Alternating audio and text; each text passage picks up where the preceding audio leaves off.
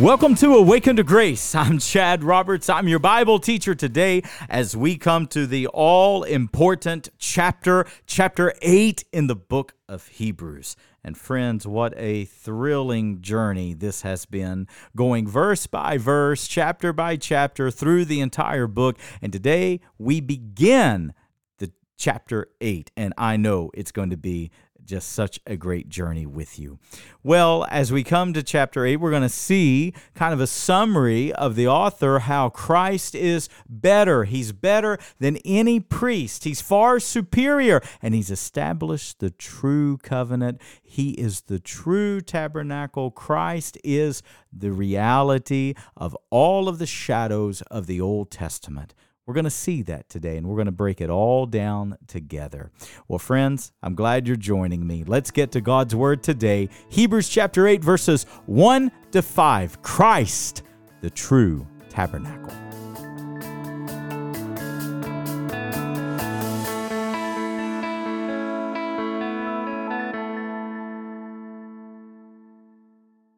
I want to talk to you a little today about the tabernacle. You know, I'm always amazed how the Holy Spirit will orchestrate my week. I can tell you I am not smart enough to connect all of the dots that God seems to connect for me. So as you know, we have committed many months ago to preaching through the book of Hebrews. If you are new to us, today is the 35th week in our study of the book of Hebrews, and we are just now entering chapter 8. The reason is because the book is so weighty and the book is so transformative. The book is so incredible. We just are taking our time. And we're not trying to rush, and we're just following the leading of the Holy Spirit. And if God says take a month off, we'll take a month off. No big deal. But we're just systematically walking verse by verse, chapter by chapter. And I don't know about you, but it's transforming my life. I'm loving it. And as we come to the book of Hebrews chapter 8 today, this was planned out many months ago, long time ago, being led of the Holy Spirit. Well, right now, I'm reading through the Bible. I have a chronological reading plan that's taking me through the year.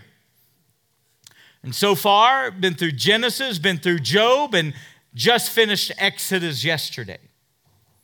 Well, as many of you know, the instruction of the tabernacle falls around chapters 30 to 40. And that is all about God's instruction of what He wants that tent to look like and the design of it. So I find it amazing that my 1-year chronological reading plan fell exactly on the same week as what I am to teach Hebrews chapter 8, what the scriptures call the true tabernacle. What the scripture says, the true tabernacle that God pitched, that God set up, and not man. Verse 5, not the shadow, not the copy, not the example, but the real thing that is in heaven that God showed Moses in a pattern on the mountain. It all lined up perfectly. Which led me in my Bible reading, because you know how the Old Testament is, there's so many cubits. And I couldn't get my head around cubits. I can't do math in our measurements, let alone biblical measurements. You should see me with fractions. If you just want to laugh, ask me to figure out fractions, and you'll just cackle. You'll laugh. You'll think, man, my pastor, he's a one-trick pony. That's all he can do is teach the Bible. That's it. And that's true. And so I started inquiring, This tabernacle, in my mind's eye, I picture this tabernacle in the wilderness, and it's this tent-like material, and it's in the center of the tribes of Israel as they're wandering through the wilderness, and I'm just picturing, this small, like they're going to pack it up, they're going to take it with them, and I just picture this small thing. Not small at all. Did you know, and I find this so fascinating, did you know that the tabernacle was the exact measurements as our auditorium? 75 feet wide, that's wall to wall, and 150 feet deep. Our worship sanctuary today was the exact measurement of what the Old Testament tabernacle was. Now that's for now, because God's moving us to Fort Henry Drive, amen? And He's going to enlarge our borders, amen? But for now, and where we are now, it's the same measurement. Imagine this entire space empty of all of our stuff. All the chairs, the platforms, the screens, the lights, the podium. Imagine everything empty. And the only thing in here were the altars of the Lord and the items that was in the Old Testament tabernacle. I want us to think about that today. I want us to think about, as we look at verses 1 through 5 together, I want us to think about what worship was then and what worship is today.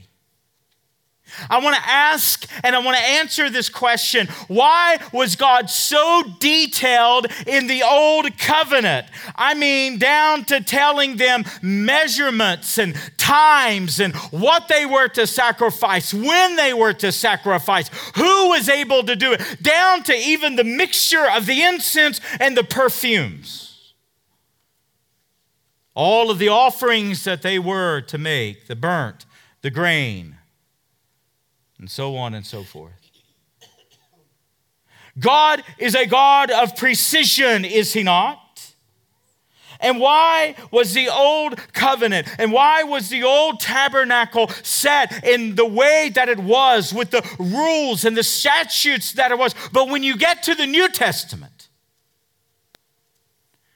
you know what rules there are to a worship gathering like today? You know, the Bible doesn't tell us what time to begin our services. You know, the Bible doesn't tell us how long a Sunday morning ought to be. You know, the scriptures don't tell us how many songs to sing.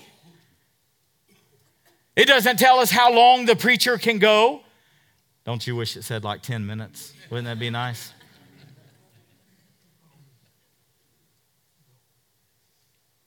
The scriptures don't tell us what the look of a church ought to be in the New Testament.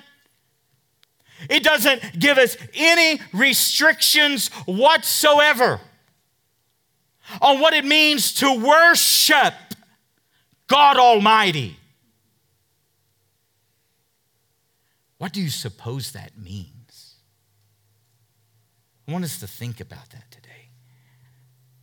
I want us to do, I want us to let our minds go back to what the tabernacle was, that 150 foot long, 75 feet wide, that amazing tent that the scripture says that when it was complete, the glory of God fell upon it. That the fire of God burned within it, so that every man in Israel and every family saw God indwell His tent. And what does it mean for us today? These are weighty issues. I want you to look, Hebrews 8, verse 1. Now, the point of what we are saying is this. I love how the author does this. Now, you have to understand, we have When it comes to the idea of Christ being our great high priest, I want you to understand this is the rhythm. He is striking a chord. He is striking the tone all the way through the book as we have studied for weeks upon weeks upon weeks. And now he's bringing it to a crescendo. Now he's bringing this final summary of Christ as our high priest. And in everything that he has said, he now begins chapter 8, verse 1 like this. Now the point of what we are saying is this. Here is the conclusion. Here is the summary. Here is my main point. And look what it is. We have such a high priest. We have such a high priest. We have spent weeks seeing how Christ is our great high priest. And let me tell you how beautiful that is, because the scriptures say that when you sin, you have an advocate with the Father. Do you know why the angels the fallen angels, those demons that went into rebellion, do you know why they can never be eternally saved? Because they don't have a great high priest. They don't have an advocate with the Father. See, you and I were born into the same rebellion. We're hostile toward God until the grace of God turns our hearts. And now we have a great high priest being Christ. We have this priest, this representation before God for the forgiveness of our sins, for the daily grace that we experience, for the strength to go forward, for spiritual maturity. For what does the scripture say? Christ is the vine, we are the branch. And everything that we need is in Jesus Christ. Amen. And look what it says about him. Who is seated. Now, stop right there.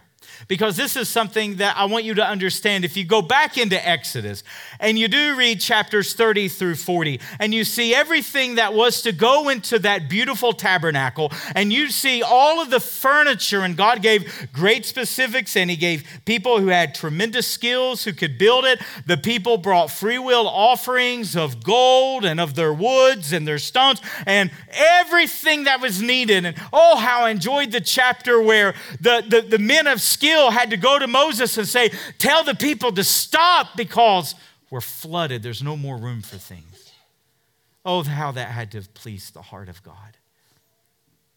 And you know, I was thinking this morning in my Bible reading, I was thinking, how did Israel, this is a head scratcher for me, how did they obey God in the smallest minute of details of the tabernacle, down to colors, down to stones, which stones that they were to use, down to even golden brackets.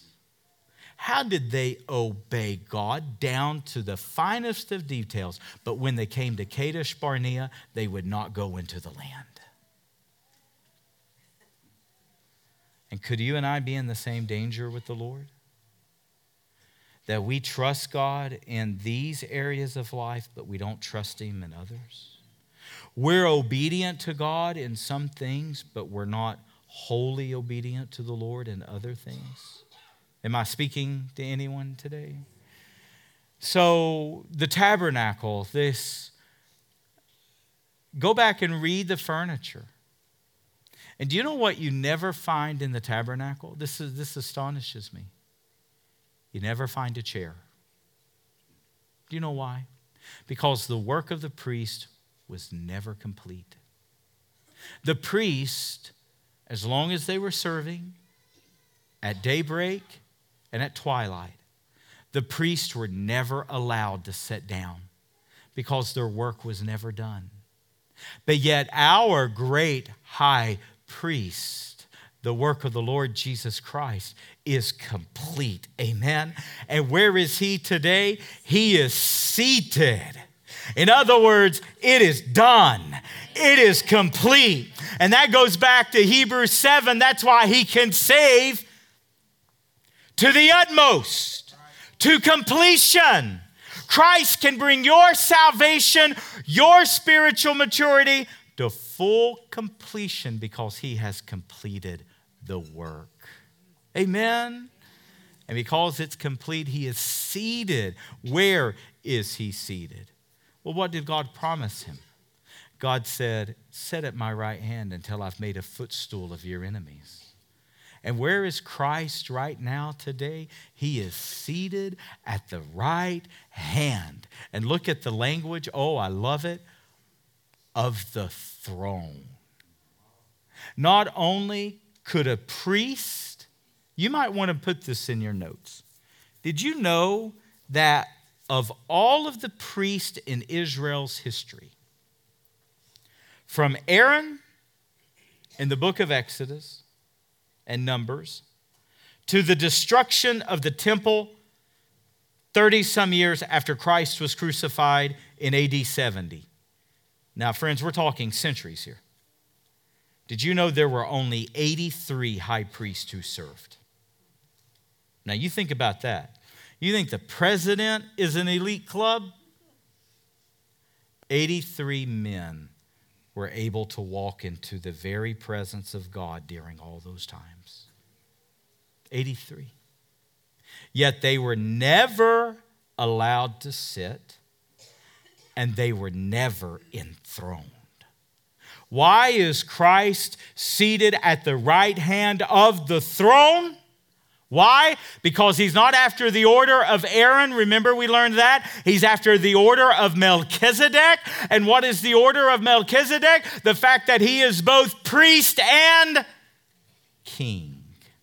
And that's why Christ is seated at the right hand of God, enthroned, because he is King of Kings and he is Lord of Lords. Can someone say amen to that today?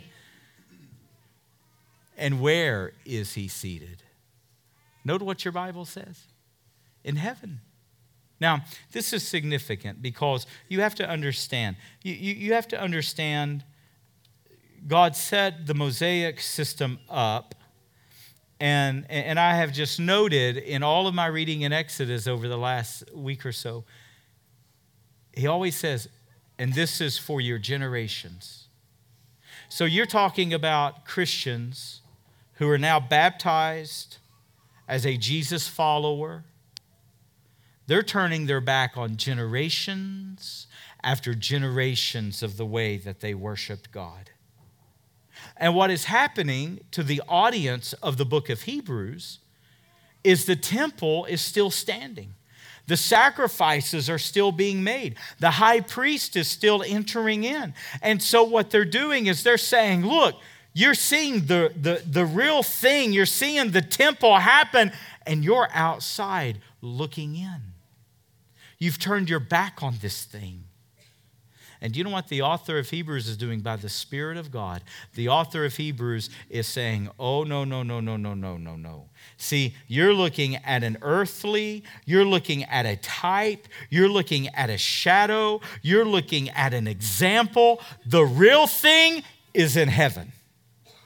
And that's where Christ is seated. You want to follow man? You want to follow Levitical priests? You want to follow rituals? You want to follow ceremonies? You want to follow religion?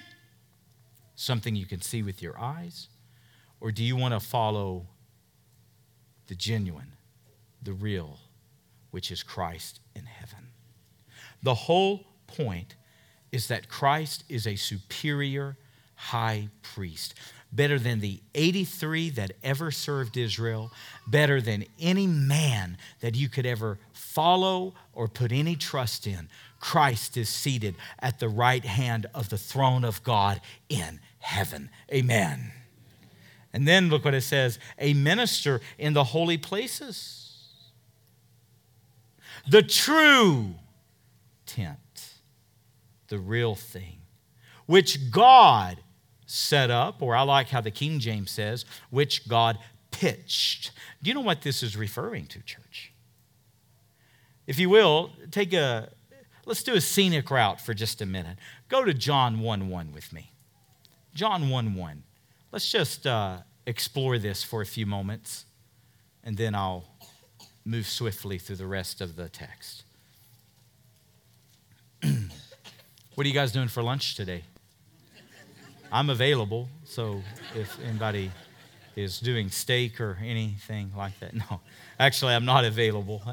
Unfortunately, I have a funeral service to do right after, but I hope that you enjoy lunch, and next Sunday I'm available.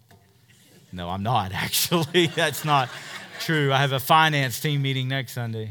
Man, we're going to have to do something about this. Saturdays are normally good. Give us a call. Anyways, John 1:1. Now, look at this. You know, sadly, in our culture that has so twisted Christmas, that has so twisted the idea of the incarnation of the Lord Jesus Christ. You know, there are many in our culture that very erroneously, they think that Christ did not exist until he was born of the Virgin Mary. Friends, that is not true. Christ has always been. Look at the teaching here of the text. In the beginning.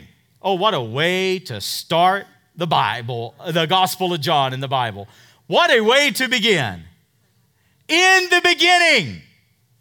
Many of you know I'm in a writing project right now, and that first sentence is so crucial. That's the hook. You got to get that first sentence right. I think, oh, Holy Spirit, what an author you are.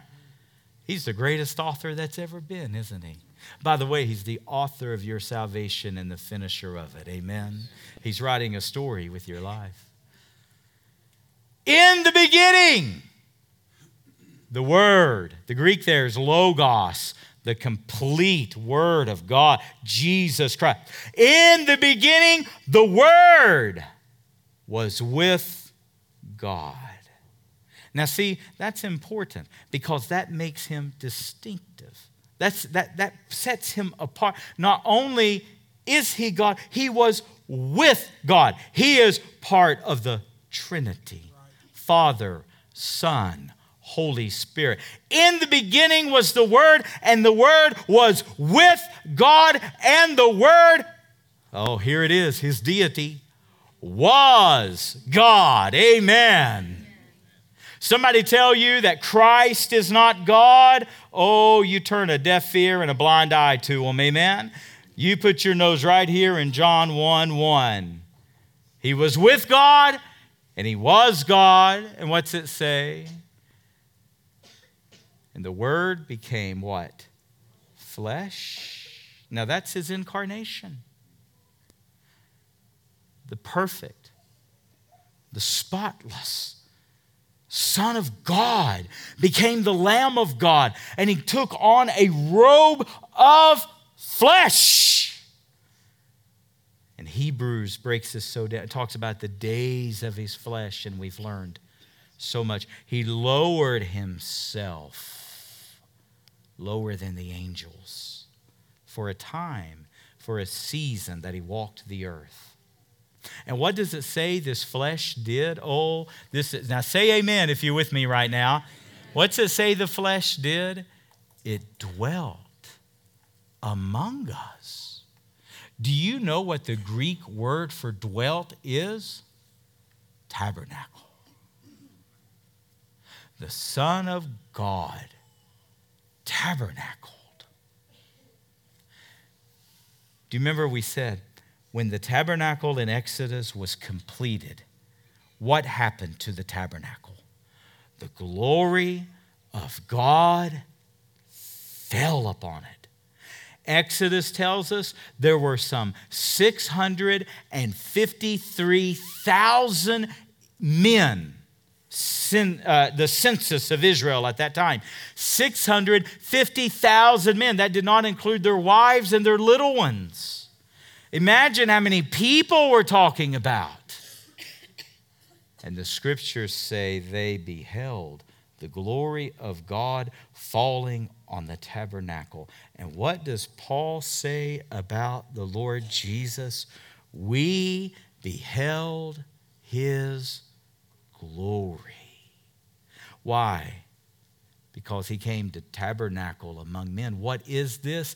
This is the tent that God pitched. This is the tent that God established, and he did it without human hands, thus the virgin birth. Is that making sense to everyone? So now we have this great high priest who is so far superior to any of the 83 that ever served in Israel's past. Let me, forgive me, I'm going to begin to land the plane here, okay, I promise. But I've enjoyed my Bible reading so much. And I was reading Aaron, and I'd never seen this before. Do you remember when Aaron did the golden calf, the false god? Do you remember the scripture says that he took a carving instrument, a carving tool, and made the golden calf? When Moses comes down from the mountain and he's in big trouble with God and Moses, Aaron says, don't let your anger burn against me. We put it in the fire and it came out a calf. That's a lie. And this is our high priest. What a beautiful testimony that men are nothing more than clay feet. Nothing more. Let me tell you, precious child of God, you better never put your trust in a preacher or a pastor or a televangelist or anyone with clay feet. Amen? Not when you have such a high priest as the Lord Jesus Christ. Am I making any sense to anyone today? Where am I? Verse 3. Give me verse 3. Somebody help me out with it. For every appointed, gives gifts, serves, gives gifts, sacrifices, and thus necessary, what is it? He had to have something to offer. What's the point? The purpose of a high priest is that they offer gifts, sacrifices on behalf of sin. See, what the point of the text is if a man is going to represent you before God, he has to offer gifts and sacrifices for his own sin first before he can even represent yours. But see, Jesus, now say amen if you're with me right now, because this is fantastic. If Jesus was going to be our high priest, he needed a sacrifice to present to the Father. Do you know what Jesus did that no high priest could do? Jesus is not only our great high priest, but his body himself is our sacrifice. He is the Lamb of God. And when he presented himself, when he died, at the exact same time on the cross, that Passover was happening and the Day of Atonement was taking place and they were slaughtering the lambs. The Lamb of God was slain for the sins of the world. Friends, it is amazing. So now he's able to present his own blood once and for all. He's able to make a new covenant with his people. Do you remember what he told the disciples in the upper room? This is the blood of my covenant, this new testament, this new covenant. My body broken for you, my blood shed for you. That now he supersedes any man, supersedes any high priest, supersedes any religious system, supersedes any temple or tabernacle. And now where does he minister? In the reality in heaven. Help me with verse 4 real quick. I want to move along here. Now, if he were on earth. Oh, yes. If he were on earth, he wouldn't serve as a priest. Why? In other words, if Christ had remained on the earth, in other words, if he hadn't have died the death, been buried, rose again, and ascended to the Father, he would have never been a priest. In other words, what the author's trying to say, had Aaron only went to the brazen altar and had never taken blood into the Holy of Holies, his work would have been incomplete. Had Christ only been born, his work would have been incomplete. Had he only died a death upon a cross, his work would have been incomplete. But no, because he raised from the dead, and because he presented his own blood to the Father after his ascension, the work is now complete. Can we say amen? Amen. And now verse 5, and this is where I'll begin to close. So here's what the author's saying. If you want to follow man, then go back to the shadows. Go back to the Levitical priest. Go back to somebody representing you before God. Go back to something you can see, but all it is a copy. All it is a shadow. It's not the reality. Do you see his logic? Because Christ is better, he serves in a better place in heaven. Because Christ supersedes all humanity, he is now seated at the right hand of the majesty, the right hand of the throne on high. What a Savior we have. Amen? So what about you today? Are you trying to get to God on your own merit? Are you trying to be good enough? You trying to be religious enough? You trying to clean your act up? You're trying to get better before you come to God? Friends, that will never happen. Because your good will never be good enough. But see, you have a priest today. You have Jesus today who can take his own blood and completely cleanse your life. He can take his own blood and save you to the uttermost. Will you look to that today and not yourself? Maybe you're here today and listen, room filled today. So many people watching online. I don't know your background. I don't know where you're struggling. But I know this. You personally have a security in Jesus that no other man, no other church, no other pastor, no other leader can give you. It's Jesus. Amen. Look to him, the founder and perfecter of our faith. With your heads bowed and your eyes closed today, is your full confidence in Jesus? Is your full hope in him? Or are you just being religious?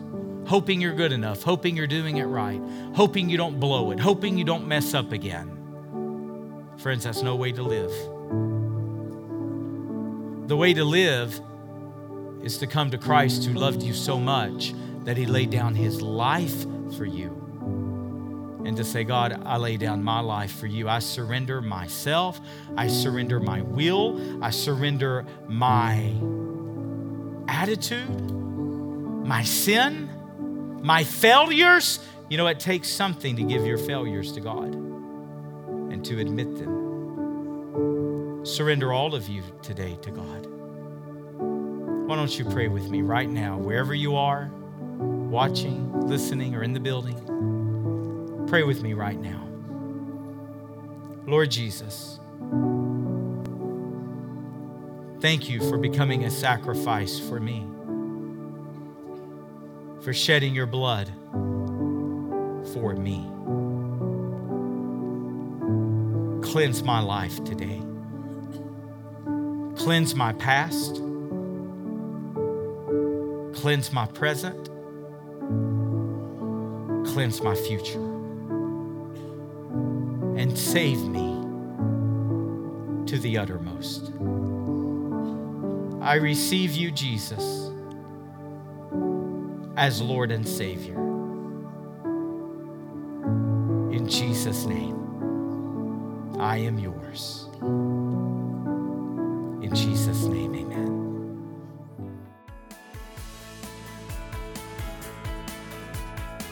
Have you visited my online store where you can find books, music, sermon series, and so much more? I hope you'll go there today, awakentograce.com/store, and keep checking back because our resources that are designed for spiritual growth are always growing. awakentograce.com/store.